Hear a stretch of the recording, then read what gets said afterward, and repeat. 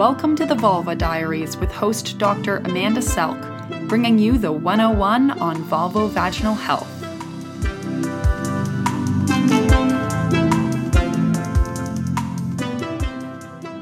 So today we're going to talk to Dr. Sophie Bergeron, who's a professor of psychology at the University of Montreal. Hi, Dr. Bergeron. Hi, Dr. Selk. How are you doing? I'm great. So today we're going to talk about what psychologists do for patients with vulvovaginal conditions. So why don't you tell me what the role of a psychologist is in some of these conditions? So the psychologist can be useful as part of a multidisciplinary team, multimodal treatment approach. And basically, we help with sort of 4 dimensions of vulvovaginal disorders. A first one is psychological distress. Obviously, sometimes when women suffer from a vulvovaginal pain or a vulvovaginal dermatologic condition, there's some anxiety and depressive symptoms. So psychologists can certainly help with that. We can also help with pain management, pain reductions. There's actually a lot of research showing that psychological approaches are quite helpful for reducing pain.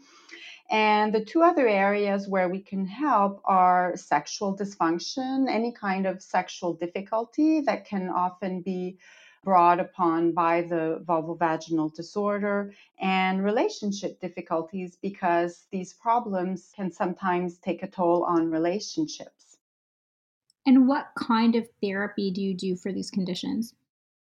So, the way that I work and the way that most of us work is we'll start with cognitive behavioral therapy, and it's the approach that's been the most studies. I can talk about that later. But CBT focuses on the thoughts, the emotions, behaviors, and interactions, often, with your spouse or partner, that may be playing a role in maintaining not only vulvar pain, but also the distress that's associated with the vulvovaginal condition. So those are the things we focus on in cognitive behavioral therapy. So working with those pain-related thoughts, such as, I'm going to be stuck with this forever, this is ruining my sex life. So we can really help with de-dramatizing those kinds of thoughts and the pain not having as much of an impact on the person's life. And what is the evidence for CBT in the vulvar pain disorders? There's a lot of evidence at this point. So, among all the treatments for vulvodynia in particular, CBT has been the most studied. So, there are now 4 published randomized clinical trials, which is the most rigorous way to test if a treatment works or not. And so those studies show that CBT is actually quite effective to reduce pain, improve sexual function, such as desire, arousal, sexual satisfaction, reduce sexual distress, and improve also coping. So, for example, one factor that we see in a lot of women with vulvovaginal conditions is catastrophizing, which is a normal reaction because often it takes a while before they can receive a diagnosis and they don't really know what they have. So CBT really helps with reducing things like catastrophizing, which is the tendency to ruminate a lot about the problem and feel helpless about the problem. So yeah, there's those 4 randomized clinical trials, and because of all that evidence, there's a group which is called it was the 4th International Consultation on Sexual Medicine, and they recommended that CBT now be, that was in 2016, they recommended that CBT now be a first-line treatment offered to women with vulvodynia in particular. And that's where most of the evidence is. When I recommend psychology to a patient, sometimes they're interested and sometimes they're a little reluctant because they get the idea that, these problems are in their head and they're not. And even when we reassure them they're not, they're still a little bit nervous about it. Do you have any recommendations on how we can emphasize the importance of seeing a psychologist? Yes, psychology is a tough sell. So the first thing is, and you just mentioned it, is to emphasize that it's not in their heads. And it's really not. And there's like so much evidence showing that it's not, that it's a true physical pain. And that's how we work with women. We really stress the fact that we believe it's a physical pain with biomedical triggers, a biomedical onset. However, what we know of all chronic pains is that even though you might have developed the pain for a medical reason, psychological factors after X number of months where you're suffering, those psychological factors are going to kick in, and there's a lot of evidence to show that they can make the condition worse. And so psychology can really help to reduce that distress and improve the overall quality of life. And also, it doesn't have to be a long term thing. Sometimes people think of therapy and they'll imagine, like, I don't know, psychoanalysis in a Woody Allen movie, but it's not that at all. CBT is really focused on the present, on the here and now of the woman or the couple's difficulties. And we really try to alleviate current distress, whether it's sexual difficulties or psychological distress, and of course, reduce pain when there's pain. And then I think, depending on the patient, it can be also interesting to briefly talk about the evidence that this really works. It works just as well as other medical treatments. And it's great when it's combined with another medical treatment. It can really accelerate progress. There can be a sort of synergy between the different treatment approaches. And I would say another important thing is to find the right person, because it can happen with any health professional that you go see someone who might not know enough about vulvovaginal conditions, and you really want to go see a psychologist or mental health professionals that know something about vulvovaginal conditions. That's quite important. Yes, I've actually seen it cause harm where a patient went to somebody who didn't have experience in it and then, oh, I've never heard of that, and actually caused more harm to them.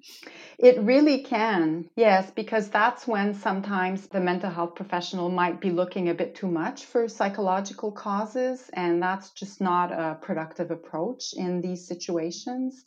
Which it doesn't mean that there aren't other underlying psychological issues that people might want to talk about at some point, but that should never be the starting point of therapy. The therapy should really focus on the symptoms that are the most bothersome right now, and then just see how it evolves. And so, how do both patients and clinicians find good therapists to send their patients to? Oh, that's a great question.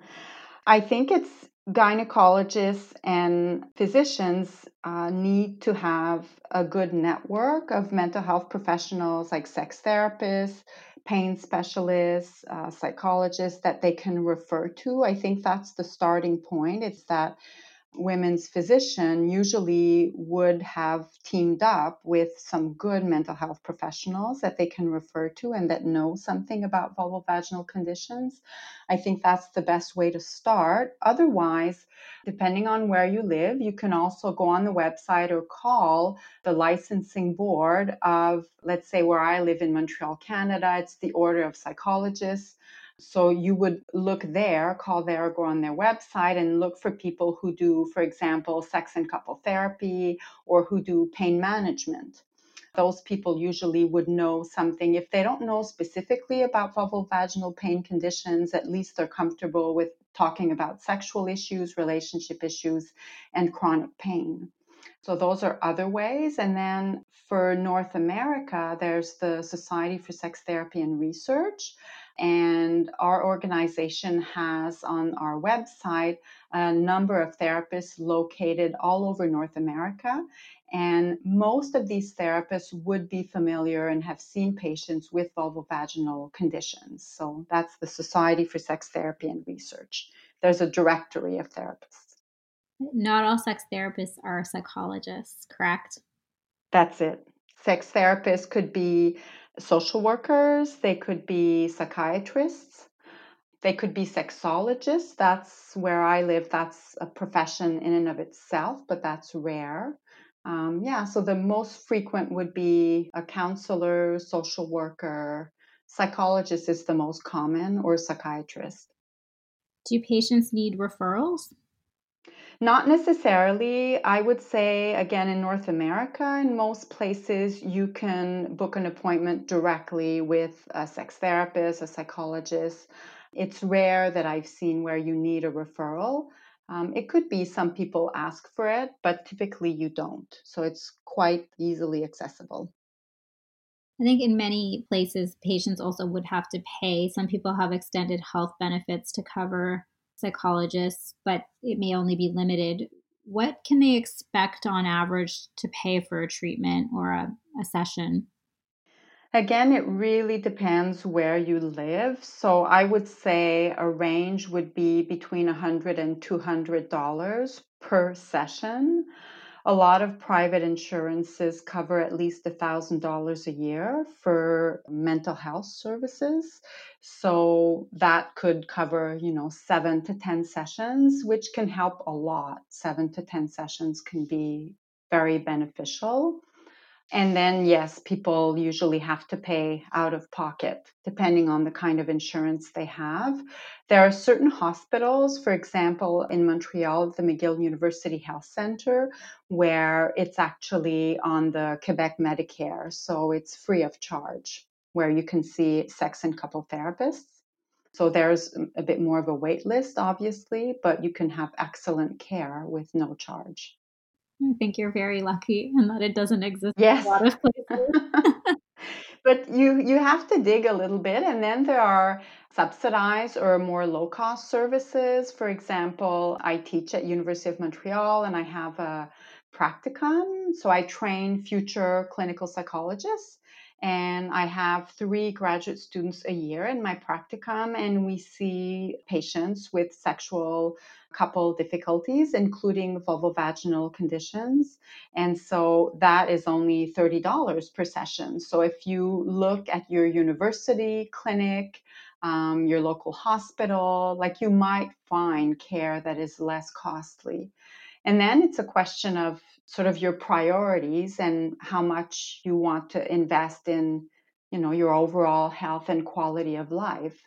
I want to stress again that these are short-term therapies, so it's not like you're going to be paying for a whole year, so it's a very worthwhile investment considering the benefits. And I know this is a hard question because everybody's different, but do you think on average there's a number of sessions that you'd say the average patient goes to, like would need 3, would need 7? It is hard to say. So in our research, so we've shown that group cognitive behavioral therapy is quite effective, and we've studied 8 session groups and 10 session groups. Lori Brotto has studied mindfulness cognitive behavior therapy, and she showed that 8 sessions are very helpful. We studied couple CBT, and we're showing that's not published yet, but we're finding that 12 sessions are quite helpful. So it depends, but usually I would say on average, 10 sessions with someone who has expertise in this area will be beneficial. It doesn't mean that you're pain free at the end of those 10 sessions. It means your sexuality is doing better, your relationship is doing better, you have less anxiety, less depressive symptoms. And for a lot of women, you have less pain as well, in the case of vulvodynia, for example. And then, depending on the issues that you come to therapy with, it could be longer because you want to work on other things. So, let's say you go to therapy for your vulvovaginal condition, but then you discover that, oh, this issue in your relationship might need a bit more work. So, you'll want to stay in therapy a bit longer to work on that aspect, which is not necessarily directly related to the vulvovaginal condition. So, at that point, it's up to the woman and her partner to decide. Is there any work looking at individual versus couple therapy? No, we haven't compared it that way, but there's a great study by Robin Masham that was done about 10 years ago that shows that individual CBT works very well and that it's better than just supportive therapy, just someone listening to you or just a support group, which can be helpful, but it's not the same thing as cognitive behavioral therapy. So we don't know. I think it depends on the woman's need And then the partner, first of all, if the woman is partnered or not, and then if the partner is interested and motivated to take part in this kind of treatment. What we found in our work with partners is that they're really happy to be involved. They feel that they're more united with the woman who has the vulvovaginal condition. So they're quite grateful to be involved. We could have thought that they would feel it's a burden to go to therapy, but that's not what they're telling us. They're telling us that they've enjoyed it, that they're sort of relieved to finally be part of the solution, not just the problem. So, yeah, it's quite beneficial. And it's really based on what the woman wants to do. I think when there is a partner, I would tend to recommend to do it with the partner. I think that can be more helpful, but that's just my clinical opinion. That's not based on research. Do you have any other last minute take home points for our listeners? I think my last take home would be to stay hopeful and to be patient. There are not quick fixes for vulvovaginal conditions. I know it's tempting to want quick fixes, but it's really worth being patient and seeing this, as is the case with any other health difficulty, as an opportunity to learn about yourself and to grow in your relationship as well. I think those are very wise words. Thank you so much for talking to us today. You're welcome, Dr. Selk. Have a nice rest of your day. Thank you. Again, that's Dr. Sophie Bergeron, professor of psychology at the University of Montreal.